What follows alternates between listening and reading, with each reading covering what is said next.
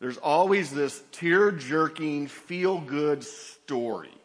And all the hoopla kind of goes away, and they tell you the story of a coach or a player or a fan that's either had a desperate illness or a family situation that was bad. And so they go on, I don't know how long it is, but it just kind of brings everybody to tears. And then they go back to the game stuff. And so that's one of Jana's favorite parts. We kind of like the whole thing. What I want to do today is we talk about what's happening at what we call Palm Sunday, is to look for the story that doesn't fit all the hoopla, okay? I want you to pay attention. Just think about this for a second. On a day like today, we can get so wrapped up in the palm branches and the hosannas and forget to look at Jesus, okay? This is Jesus coming to his city, coming to Jerusalem as king. And I want you to see if you can pick it out. I think it'll be obvious, and if not, I will get to it by the end. But I want you to think as we read this, not about the branches and the geography. I want you to think, what is Jesus doing right now? What is he feeling right now? What is it like for him in this situation? So read with me. It'll be, again, on the screen, but keep your Bibles open because I want to show you a few things around this passage. Luke 19, starting verse 28. After Jesus had said this, we'll go back and figure out what that was. He went on ahead, going up to Jerusalem.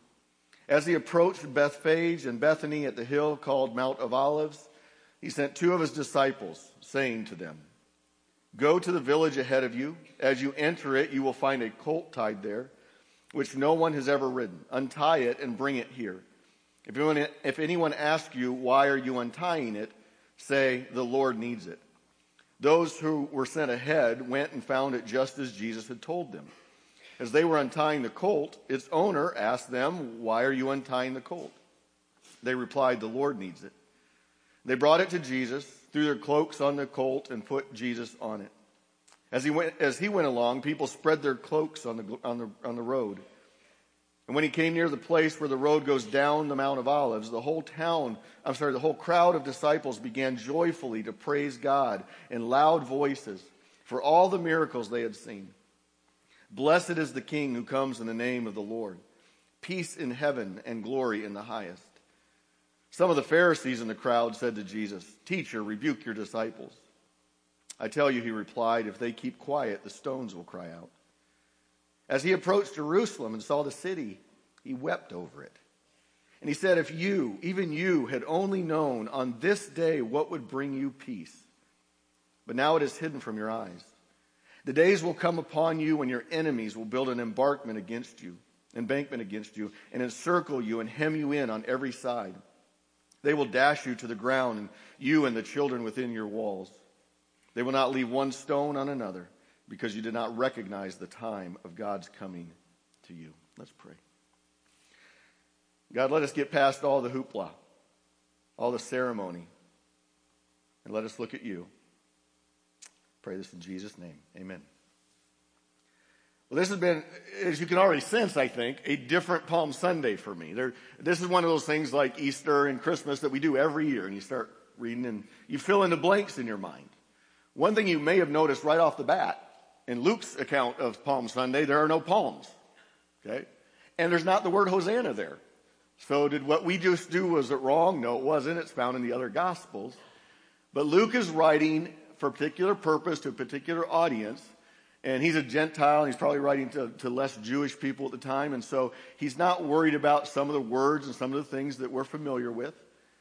But I think he focuses on the right person, the right important thing is Jesus Christ. What's going on here? So let's break it down. Point one I have is the timed entry. This was no mistake when this happened. And you could go Google this afternoon. I don't want to spend my time on it, but if you go back and read Daniel chapter 9, for instance, there are many that believe that to the day when Jesus entered Jerusalem, it was a fulfillment of a prophecy of Daniel some hundreds of years earlier. And so this is not accidental what's happening. It's something that Jesus, I think, resolutely set out to do. It's the time of the Passover. We're going to know by next week he's going to be crucified as the Passover lamb. But it's a timed entry, meaning this is set up on God's timetable. The first thing I have under that is point A directed parable. If you were here on Wednesday night, if you were a youth or an adult at Bible study Wednesday night, we covered this. And so I'm going to fill in a little less detail with you all, but Wednesday night we looked at this a little bit more. When it says in verse 28, after Jesus had said this, well, a good question to study your Bible is, well, what did he just say? What's leading into this? And I want you to go back to verse 11 in chapter 19. Jesus tells a parable that I referenced last week about servants that received about of money, and one of them just buried it and didn't do anything with it. And there was this whole parable about the 10 minas. Well, he's also within that parable talking to the Jewish people. He's talking to the nation of Israel. In verse 11, and I'm going to skip a few little verses here and there, Jesus went on to tell, there was something else, a parable, because he was near Jerusalem, and the people thought the kingdom of God was going to appear at once. So there's this great expectation that the kingdom of God is going to show up on earth. For the Jews, it meant overthrowing the Romans. Okay, they were under the control of the Roman government, and they thought the Messiah was going to come, establish the kingdom by destroying their enemies. Verse 12, he said, a man of noble birth went to a distant country to have himself appointed king in return. So this is a story, a picture of what's happening with Jesus. But it says in verse 14, his subjects hated him and sent a delegation after him to say, we don't want this man to be our king. Okay? The heading in the NIV is, over Palm Sunday, is Jesus comes to Jerusalem as king. You need to understand there's a lot of people there that hate him and do not want him to be their king. Okay? He had just said this portion of this. Verse 15, he was made king, however, and returned home. And then jump down at verse 27.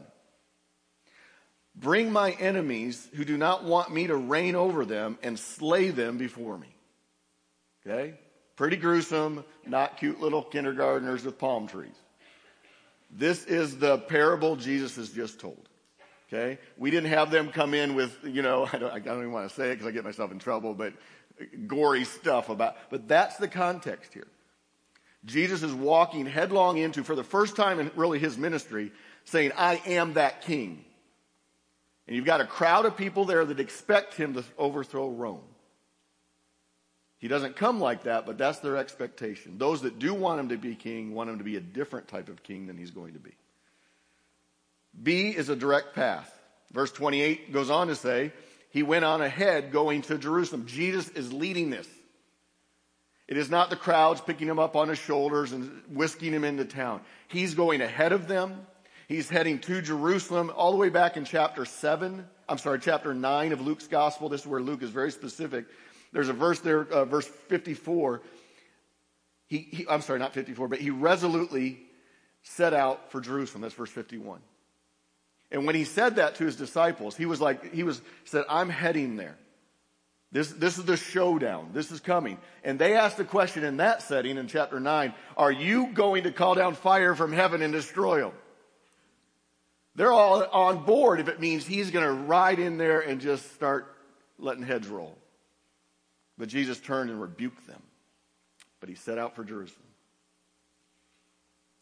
When Jesus talks about being the good shepherd, he says he lays down his life for a sheep. And he says, no one takes it from me, but I lay it down of my own accord.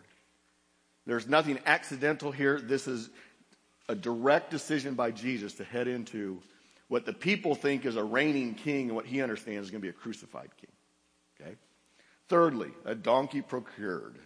Verse 29, as they approached Bethphage and Bethany at the hill called the Mount of Olives. Let me give you a few little pointers of this little verse.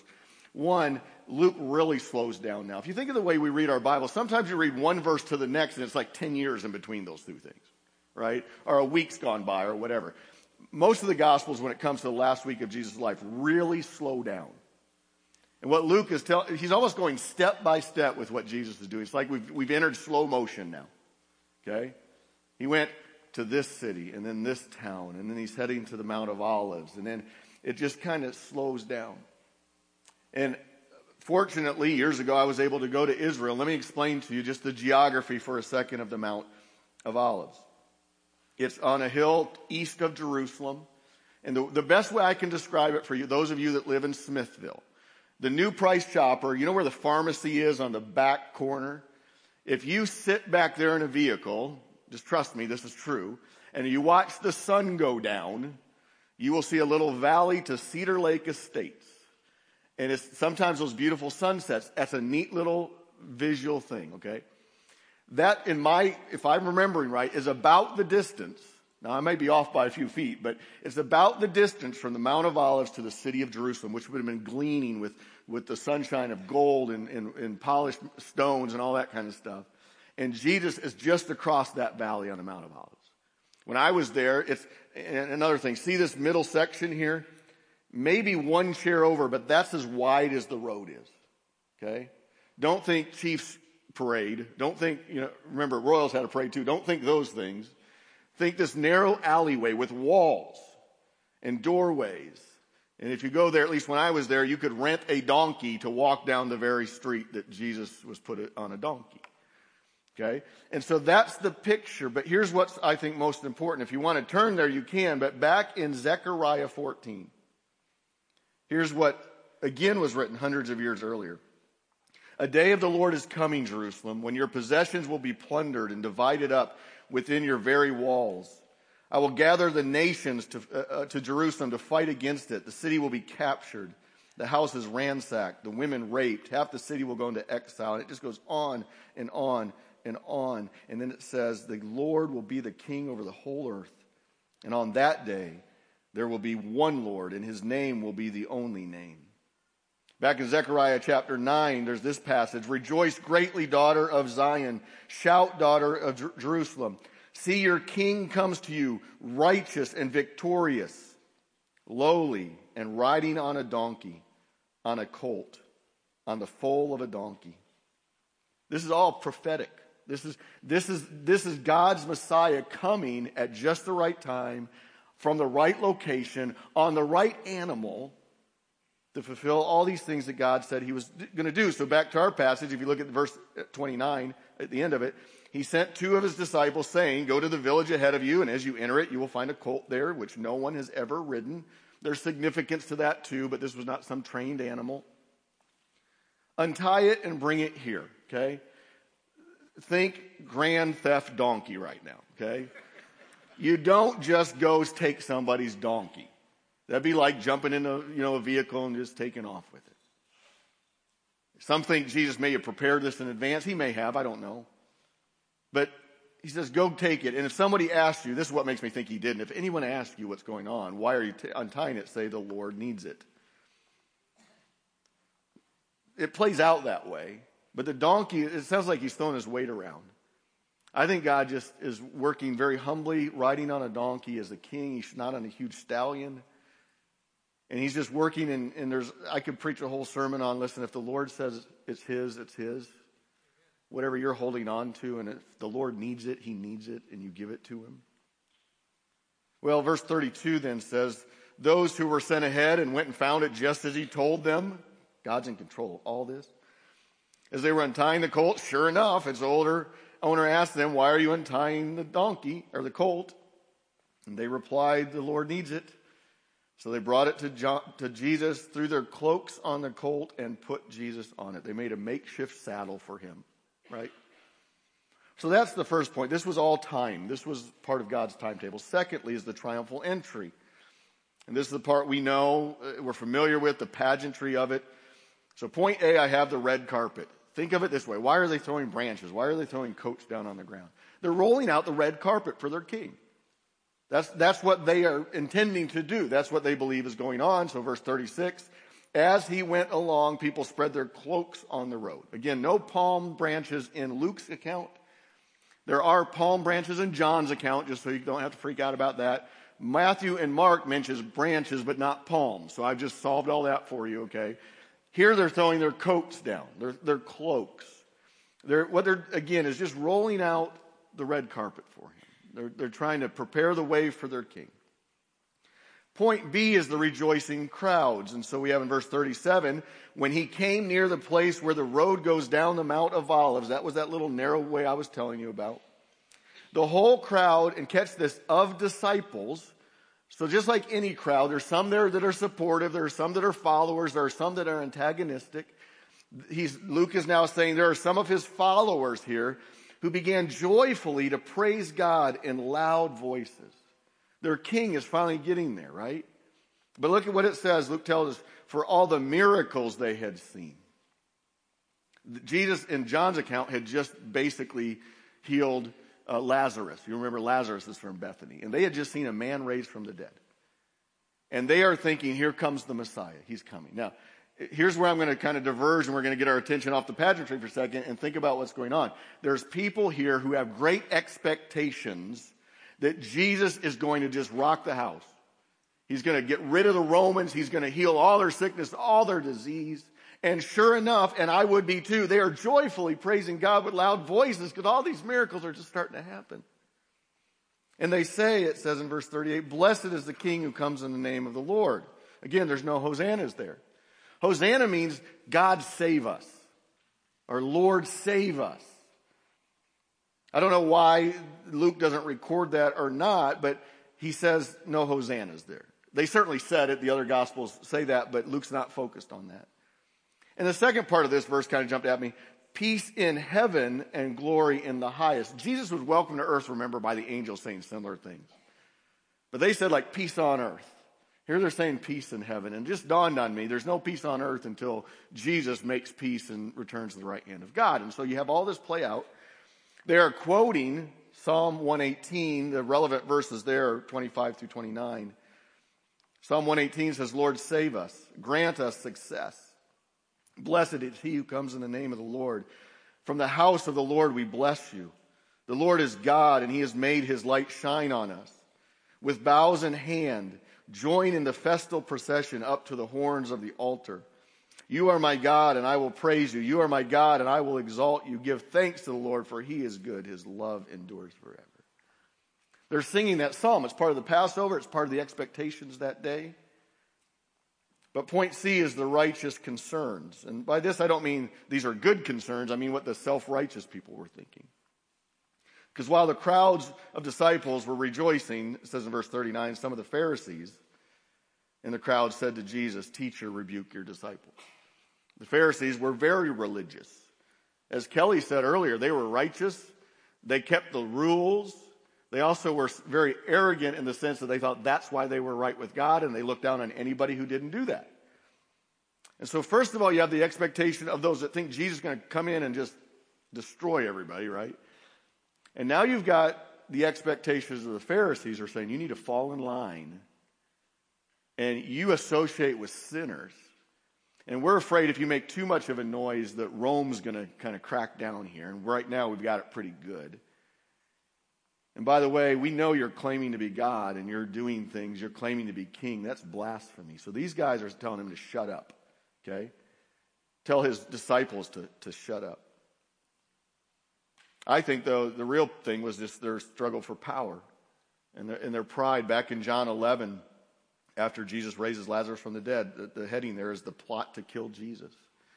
They understood that people were coming after him, and that was not going to set well. And so they figured out a way to kill him, which I think is remarkable because Jesus was not in hiding, but it wasn't his time yet.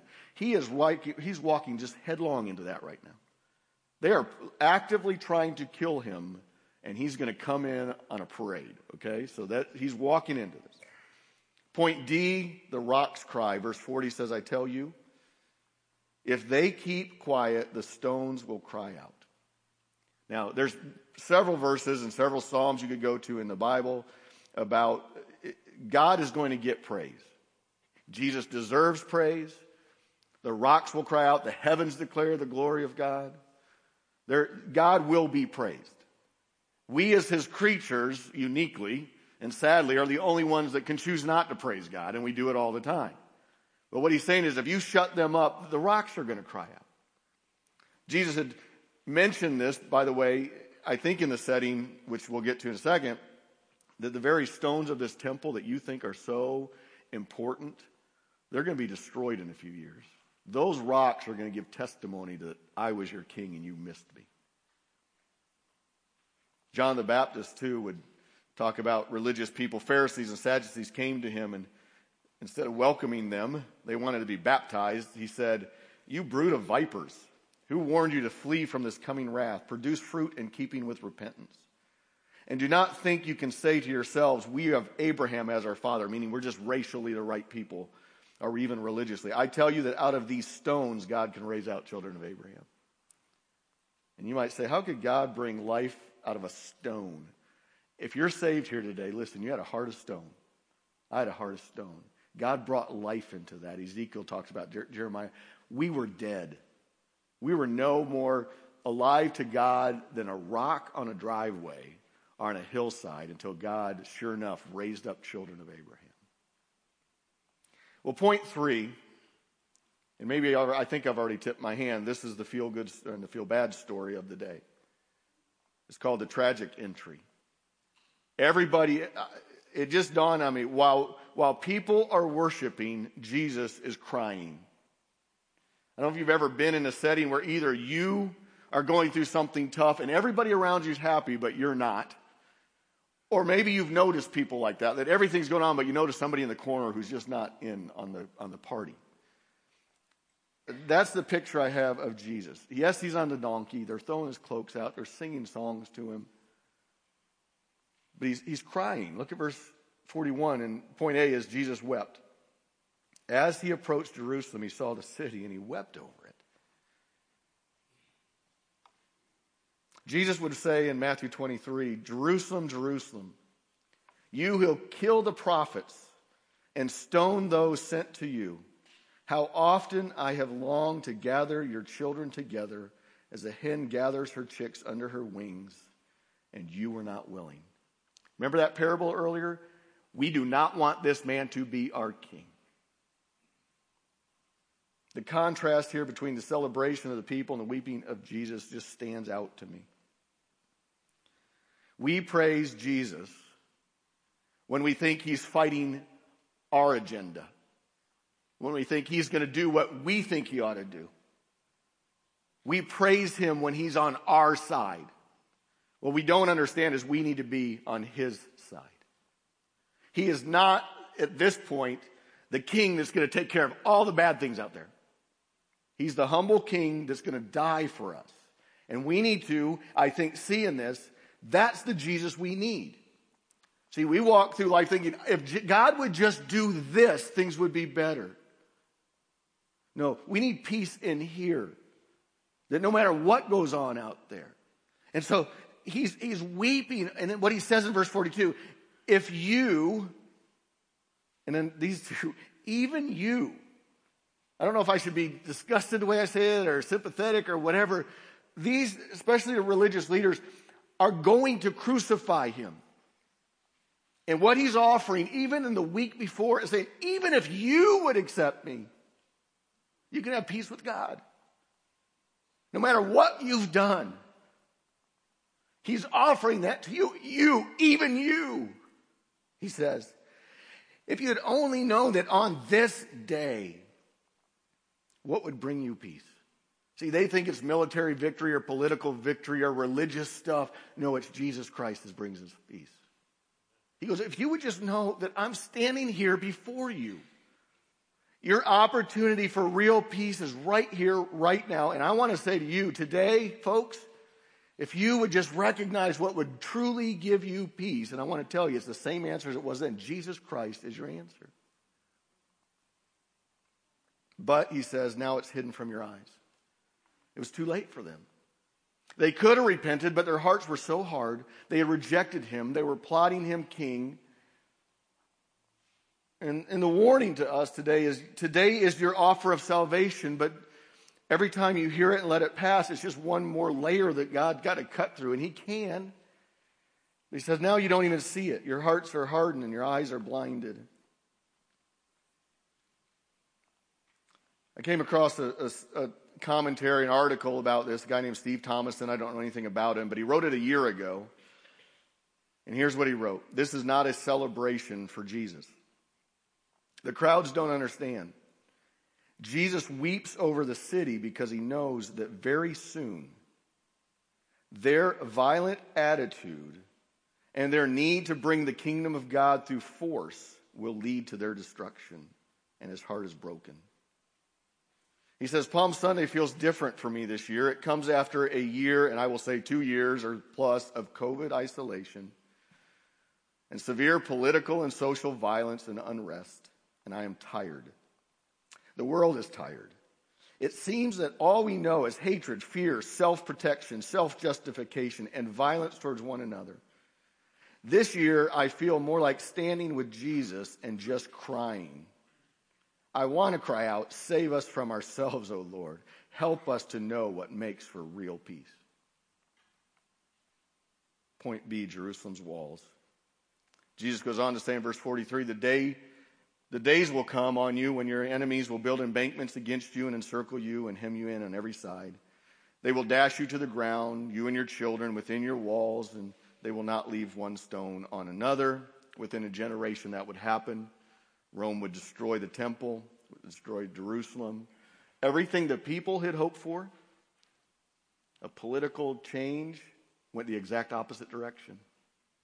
Everything the Pharisees were trying to protect, their power, and they were out of a job too. Everything the crowds were singing that day came to nothing because the answer was Jesus and not in what they were looking for. It wasn't self-righteousness. It wasn't power. It was accepting the humble king. That's why he says with tears, and I want to say it to you, if you only knew that this was the day that could bring you peace. But now it's hidden from your eyes. And everything you think will bring you peace will come crumbling down someday. And so my final point is just wait. Because that didn't happen for 40 years. But verse 44 ends with this, because you did not recognize the time that God came to you. Jesus came and went. He rose again. We'll celebrate that next week. But those Pharisees thought they won. Many of the crowd that day thought, well, Jesus wasn't the answer. Let's look for the next political. In fact, it was their rebellion against Rome in AD 66 that led to the destruction of Rome or Jerusalem in AD 70. They continued on this path of we want to tear this place down and we want to be in charge. And so my question is to you, have you received him as your king or have you rejected him as your king? That's the question of the day. That's what we're here for. I pray that you've received him as your king. I pray that you seek to follow him and his agenda, not your own agenda. We need him for salvation. If you're here today and you've never accepted Jesus Christ as your Lord and Savior, today salvation is being offered to you. My prayer all week has been that you would receive that and receive Jesus as your King. Let's pray. God, thank you for your word. I thank you that it brings clarity to traditions and stuff that we have, that we're able to not just talk about things, but objectively look at what really happened that day. And I thank you, God, that we've had a few minutes to slow down and just focus on Jesus. And just kind of drown out all the singing and all the palm branches and all the expectations and even all the tension that day. And just focus on a weeping king. God, his invitation still stands today, and I thank you for that. It needs to be received. It needs to be remembered by many of us. God, the day is coming when you will not be on a colt, but you will be on a horse. And you will bring your kingdom and destroy all those who stand against it. But today is the day of salvation.